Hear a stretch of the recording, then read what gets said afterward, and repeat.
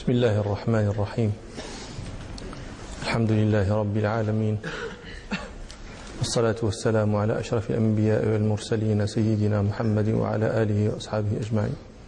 قال الإمام مالك رحمه الله تعالى: باب ما جاء في الإنصات يوم الجمعة والإمام يخطب. قال عبيد الله بن يحيى رحمه الله: حدثني يحيى عن مالك عن أبي الزناد عن الأعرج عن أبي هريرة رضي الله عنه أن رسول الله صلى الله عليه وسلم قال: إذا قلت لصاحبك أنصت والإمام يخطب يوم الجمعة فقد لغوت. هذا الحديث تكلمنا عن بعض ما يعن مما يتعلق به في المجلس الماضي، ونقول اليوم إن شاء الله هذا الحديث يتضمن المنع من الكلام في الجمعة.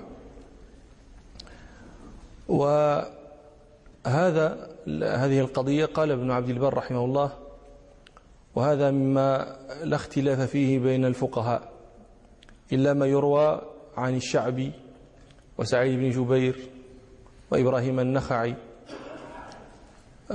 أنهم كانوا لا يرون بأسا بالكلام والإمام يخطب إلا حين قراءة القرآن، فكانوا يرون أنه لا إنصات واجب إلا حين يقرأ القرآن، لقول ربنا: وإذا قرئ القرآن فاستمعوا له وأنصتوا لعلكم ترحمون. وقال ابن عبد البر: وهذا مذهب مردود عند أهل العلم بالسنة ويرده حديث الباب. قال: وأحسن ما يقال فيهم، في هؤلاء الذين ورد عنهم إباحة كلام المأموم أثناء خطبة الإمام، قال: وأحسن ما يقال فيهم أنه لم يبلغهم هذا الحديث، لأنه حديث انفرد به أهل المدينة، فلا علم للعراقيين المتقدمين به. هذا أحسن ما يقال فيهم. لكن هذا الذي حكاه ابن عبد البر رحمه الله من كونه لا خلاف فيه بين الفقهاء لا يصح، بل الخلاف موجود، وهو مذكور في كتب فروع الشافعية والحنابلة، فإن عندهم رواية بتجويز كلام المتكلم والإمام يخطب، فحينئذ لا يصح ما حكاه ابن عبد البر من الإجماع في هذه القضية إلا مخالفة من ذكر. والحاصل أن كلام المأموم والإمام يخطب على ضربين: ضرب فيه عبادة فيه ذكر، وضرب لا ذكر فيه. فأما الذي لا ذكر فيه فقليله وكثيره ممنوع، الحديث: إذا قلت، قال رسول الله صلى الله عليه وسلم: إذا قلت لصاحبك أنصت والإمام يخطب يوم الجمعة فقد لغوت. فإذا منع النبي صلى الله عليه وسلم كلمة أنصت فلأن يمنع سواها مما لا ذكر فيه ولا عبادة فيه أو لا. وأما الضرب الثاني وهو الذي فيه عبادة، فهذا على قسمين أيضا: كثير وقليل. فأما الكلام الكثير كالكلام الذي فيه عبادة وهو كثير فهذا ممنوع. لماذا؟ لأن الخطبة إنما شرعت لما فيها من أمر الخطيب ونهيه ووعظه وزجره وتذكيره، فإذا قرأ القرآن المأموم أو ذكر في نفسه فات وفوت على نفسه ما من أجله شرعت الجمعة، فلذلك منع. ثم إنه إذا أنصت للخطيب وصلى ثم بعد ذلك قرأ ما شاء من القرآن وذكر ما شاء فإنه لا يفوته شيء من الخير. وأما الضرب الثاني الذي هو ما فيه عبادة وهو قليل، فهذا أيضا على قسمين: ما يختص به وما لا يختص به. ما يختص به كأن يعطس، كأن يحمد الله إذا عطس، أو أن يصلي على النبي صلى الله عليه وسلم إذا ذكر، فهذا قالوا هذا لا بأس به وهو خفيف، لأنه لا يشغل المأموم عن الإنصات للإمام. وقد روى علي بن زياد عن مالك أنه قال: إذا قرأ الإمام: إن الله وملائكته يصلون على النبي يا أيها الذين آمنوا صلوا عليه وسلموا تسليما، قال: يصلي عليه في نفسه. هكذا قال الإمام مالك. وقال ابن حبيب: يجهر جهرا ليس بالبين، فالحاصل أن هذا النوع لا خلاف فيه في المذهب في أصل إباحته، وإنما الخلاف في صفته جهرا أو سرا، ولا سيما ما كان من الصلاة على النبي صلى الله عليه وسلم، لأن استحبابها متأكد يوم الجمعة، ولأنه اختلف في وجوبها كلما ذكر النبي صلى الله عليه وسلم، ولأن سببها موجود، فهي كالتأمين على دعاء الخطيب بل أولى. والضرب الثاني هو كتنساو فهموا واحد القضية. المستشرقون يتهمون المفكرين العرب والعلماء العرب والفكر العربي عموما أنه فكر لا ترابط فيه، وأن العربي المفكر ينتقل من شيء إلى شيء لا علاقة بين الشيئين. فأنتم الآن بفعلكم هذا تصدقون ما قولتهم. احنا راه داكشي مرتبين لكم كذا ضربين وهذا ضربين التقسيم باش يبقى حاصل. أما إلا نقول لكم القسم ونسولكم وتبقاو تشوفوا فيها ما خدامش. فشنو القسم الثاني؟ طيب ما في ذكر قليل ولا يختص به، كأن يعطس إنسان فيشمته هو، فهذا لا طبعا لا خلاف في المنع منه. واختلف الفقهاء في الذي يحضر الجمعة ويشهدها ولكنه لا يسمع الإمام لبعد منه مثلا، هل الإنصات منه واجب أم ليس بواجب؟ فالجمهور وهم المالكية والحنفية والشافعية ذهبوا إلى أن الكلام محرم، وأن الإنصات واجب على كل من حضر الجمعة وشهدها سواء أسمع الإمام أم لم يسمعه. واستدلوا على ذلك بما سيأتي من أثر عثمان رضي الله عنه أنه قال: فإن للمنصت الذي لا يسمع من الحظ مثل ما للمنصت السامع. وذهب عروة بن الزبير رحمه الله وبعض الشافعية وبعض الحنابلة إلى أنه لا بأس للمأموم إذا لم يكن يسمع الخطبة أن يتكلم. وقريب منه قول الإمام أحمد أنه قال: في الذي لا يتأتى منه سماع الخطبة يقرأ القرآن ويذكر الله في نفسه. وهؤلاء جميعا يستدلون بأن الإنصات إنما يجب في الذي إنما أوجب على الذي يسمع الإمام ويسمع خطبته، أما الذي لا يسمعها فإيجاب الصمت عليه وإيجاب الإنصات عليه لا فائدة فيه لأنه لا يسمع. ولكن هذا وإن كان له وجه من النظر فإنه يرد عليه أثر عثمان سيأتي في الموطأ: فإن للمنصت الذي لا يسمع من الحظ مثل ما للمنصت السامع. واختلفوا أيضا: هل الذي يسمع الخطبة يسمع الخطيب هل الكلام عليه محرم أو الكلام عليه مكروه وليس يأثم إذا تكلم؟ الجمهور من المالكية والحنفية والحنابلة يقولون إن الإنصات عليه واجب والكلام عليه محرم، وإذا تكلم فقد أثم. وهذا قول الشافعي في القديم، وقوله في الجديد أن الكلام منه مكروه فقط وليس يأثم إذا تكلم. هذا الذي يسمع الإمام يسمع الخطيب. الجمهور يستدلون بما سيأتي في الموطأ عن نافع أن عبد الله بن عمر رضي الله عنهما رأى رجلين يتحدثان والإمام يخطب فحسبهما أن اسمتا. وطبعا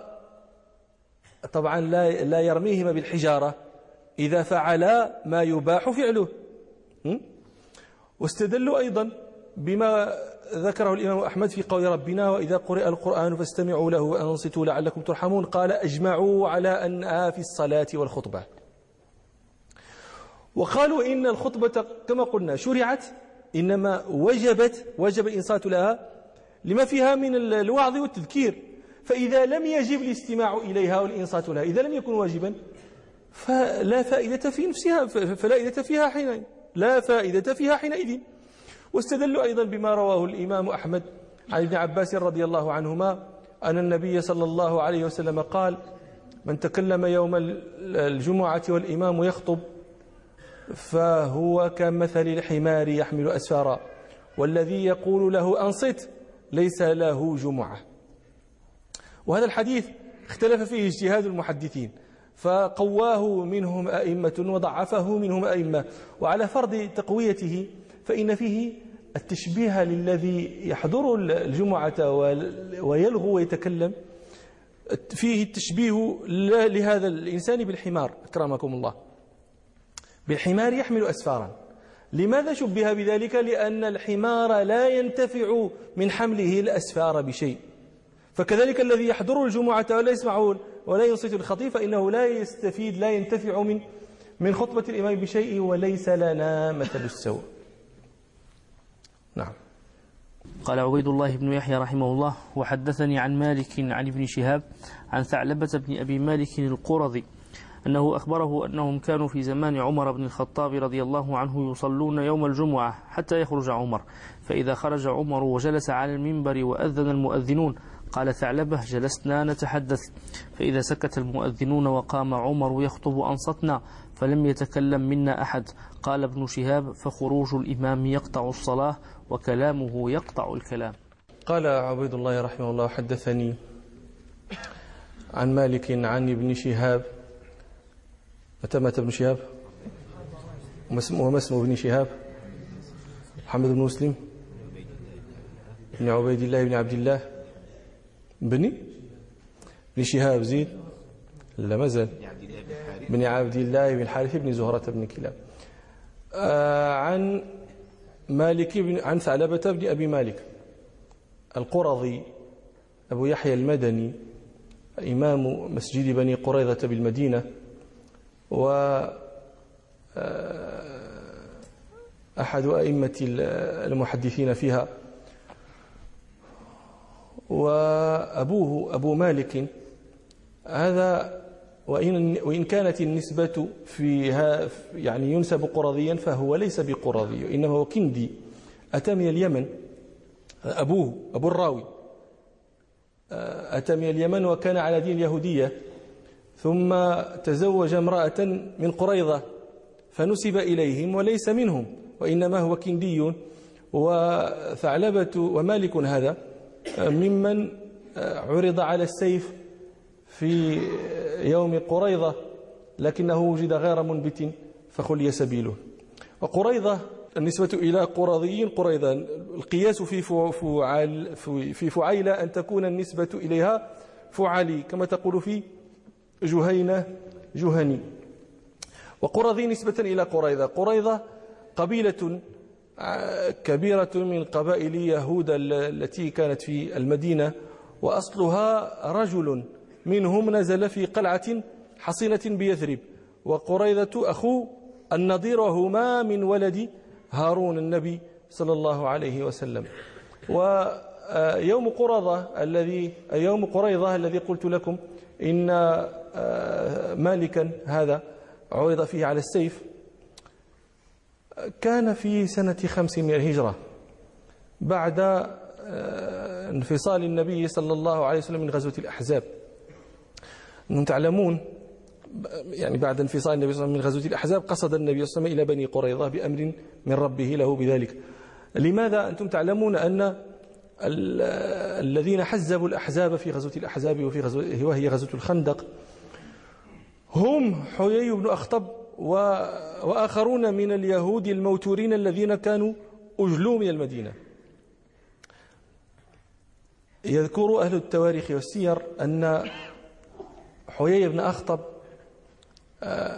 أتى كعب بن أسد، وكعب بن أسد هذا كان صاحب عقد بني قريظة وصاحب كلمتهم، وكان عاهد النبي صلى الله عليه وسلم، والنبي صلى الله عليه وسلم عاقده على قومه، ولكنهم نقضوا وغدروا.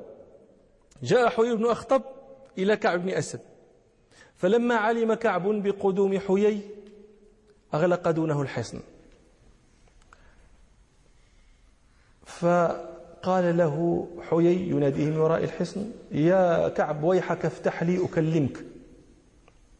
فقال له كعب بن أسد: ويحك يا حيي، إنك امرؤ مشؤوم، وإني عاهدت محمدا ولم أرى منه إلا وفاء وصدقا، فلست بناقض الذي بيني وبينه. فما زال حيي بن أخطب يراود كعب بن أسد أن يفتح له حتى فتح له. فلما فتح له قال له: ويحك يا كعب، قد جئتك بعز الدهر وببحر طام. بحر من الجنود. وببحر طام جئتك بقريش على سادتها وقادتها حتى أنزلتهم بمجتمع الأسيال من رومة، وجئتك بغطفان، وهذه كانت أول حرب تدخل فيها قبيلة غير قريش. أنتم تعلمون وقد قلت لكم غير مرة إن العرب وفيها قبائل، العرب فيها قبائل كبيرة سوى قريش، قالوا نتركه وقومه ولا نتدخل في الذي بينه وبينه، نتركه وقومه، فإن ظهروا عليه فقد كفيتم، وإن ظهر عليهم حينئذ ننظر في أمره. فكانت غطفان إنما جاءت بتأليب من سمعتم من اليهود.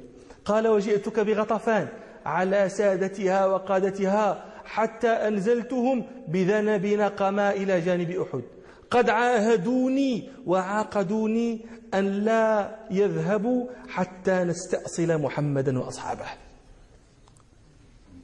حتى نستأصل يعني حيدهم من جدر، ما ينبتوش مرة أخرى. فقال كعب لحيي: ويحك يا حيي، جئتني بذل الدهر، مش بعز الدهر، قد عاهدت محمدا صلى الله عليه وسلم ولم أرى منه إلا صدقا ووفاء، ولست بناقض ما بيني وبينه. فلم يزل حيي بن أخطب يفتيله في الذروة والغارب، ثم أقسم له أنه إذا انصرفت قريش وغطفان ولم يبلغوا مرادهم أنه يأتي حتى يدخل مع كعب في عصنه فيصيبه ما يصيب كعبا. فحينئذ نقض كعب بن أسد عهده الذي كان بينه وبين رسول الله صلى الله عليه وسلم، وبرئ مما كان بينه وبين رسول الله صلى الله عليه وسلم. فلما انتهى خبر ذلك إلى النبي صلى الله عليه وسلم وكانوا في بلاء عظيم،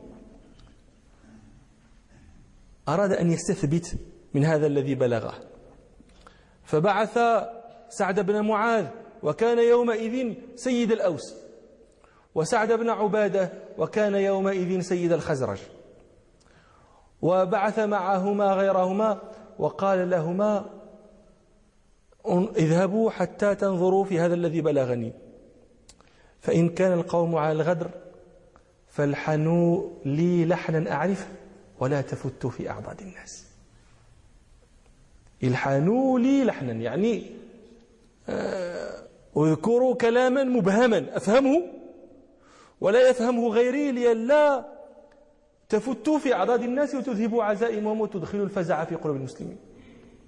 الحنوا لي لحنا أفهمه ولا تفتوا في أعضاد الناس، وإن وجدتموهم على الوفاء فاصرخوا به للمسلمين.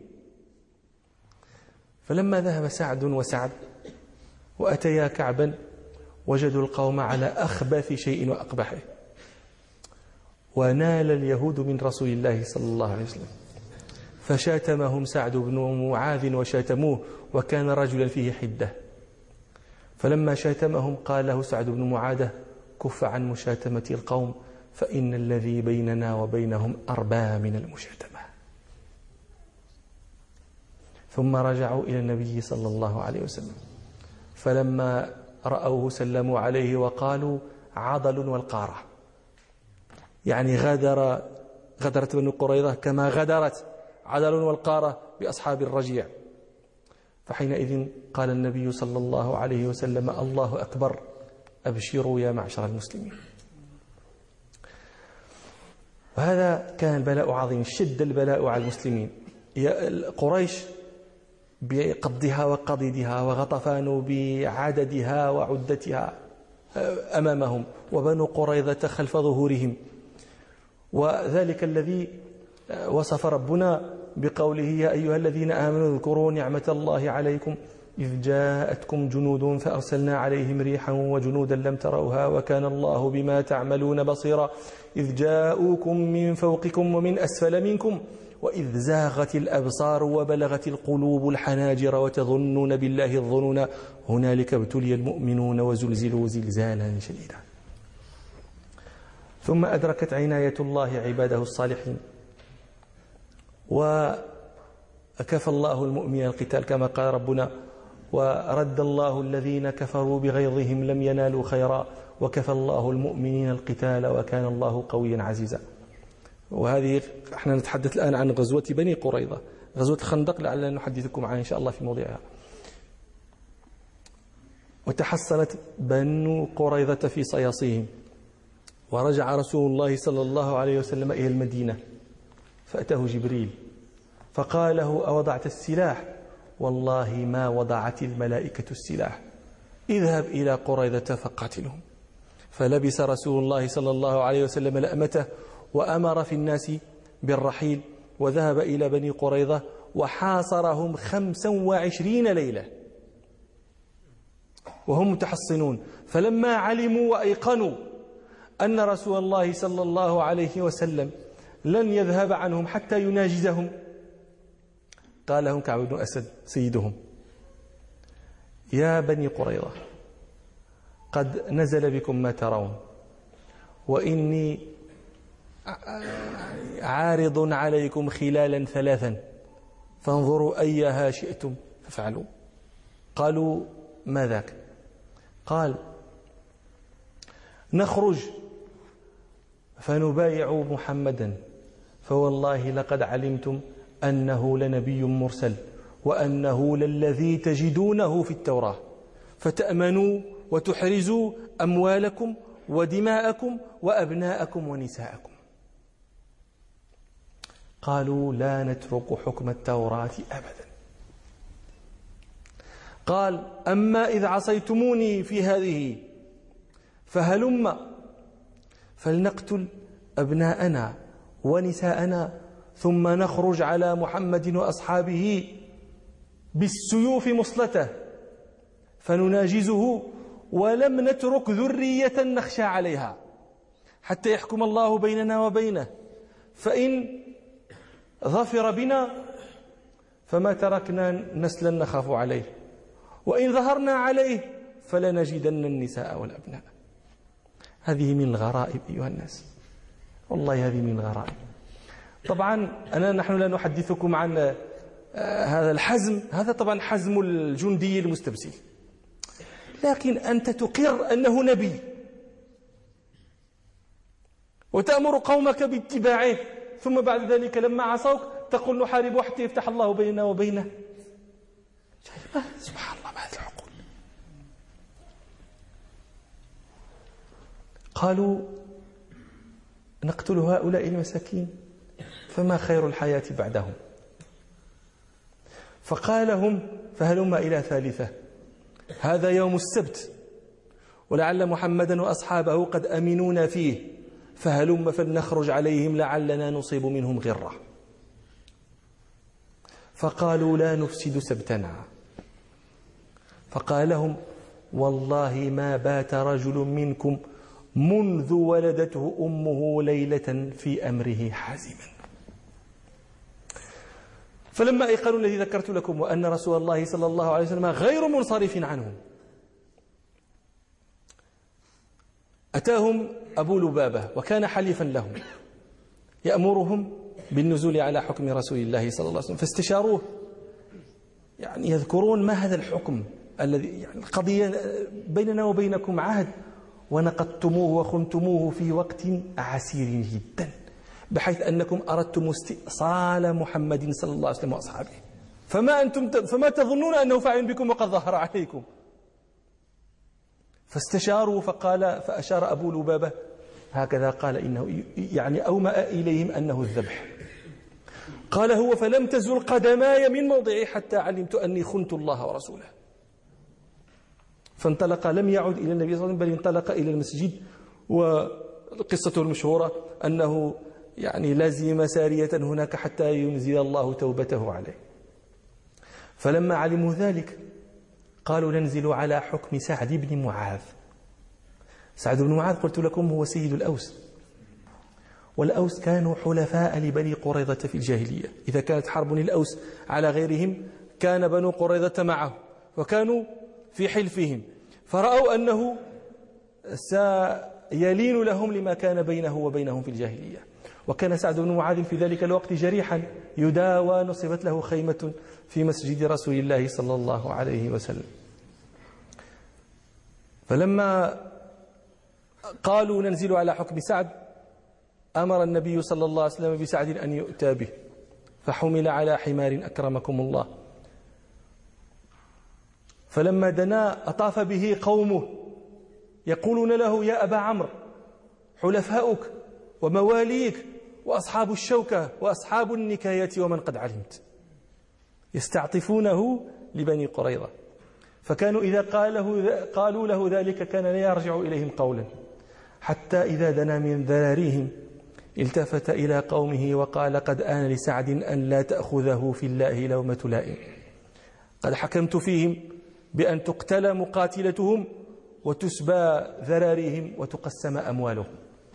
فقال له رسول الله صلى الله عليه وسلم قد حكمت فيهم بحكم الله ورسوله. وكذلك فعل، قتلت مقاتلتهم وقسمت أموالهم وسبيت ذراريهم.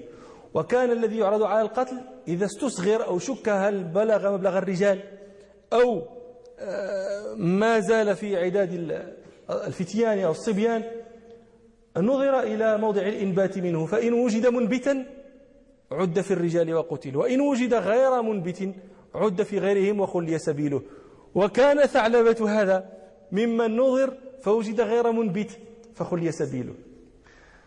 انظروا إلى أفعال ربنا سبحانه. إنسان كان سيقدم على الموت على ملة لو هلك في الدنيا والآخرة، ينقله الله من هذا الموضع إلى موضع يكون فيه شيخ ابن شهاب الزهري في رواية حديث يتدارسه المسلمون إلى يوم الناس هذا. ربنا سبحانه وتعالى. نعم. عن ثعلبة بن أبي مالك القرظي أنه أخبره أنهم كانوا في زمان عمر بن الخطاب رضي الله عنه يصلون يوم الجمعة حتى يخرج عمر، فإذا خرج عمر وجلس على المنبر وأذن المؤذنون قال ثعلبة جلسنا نتحدث. قيل في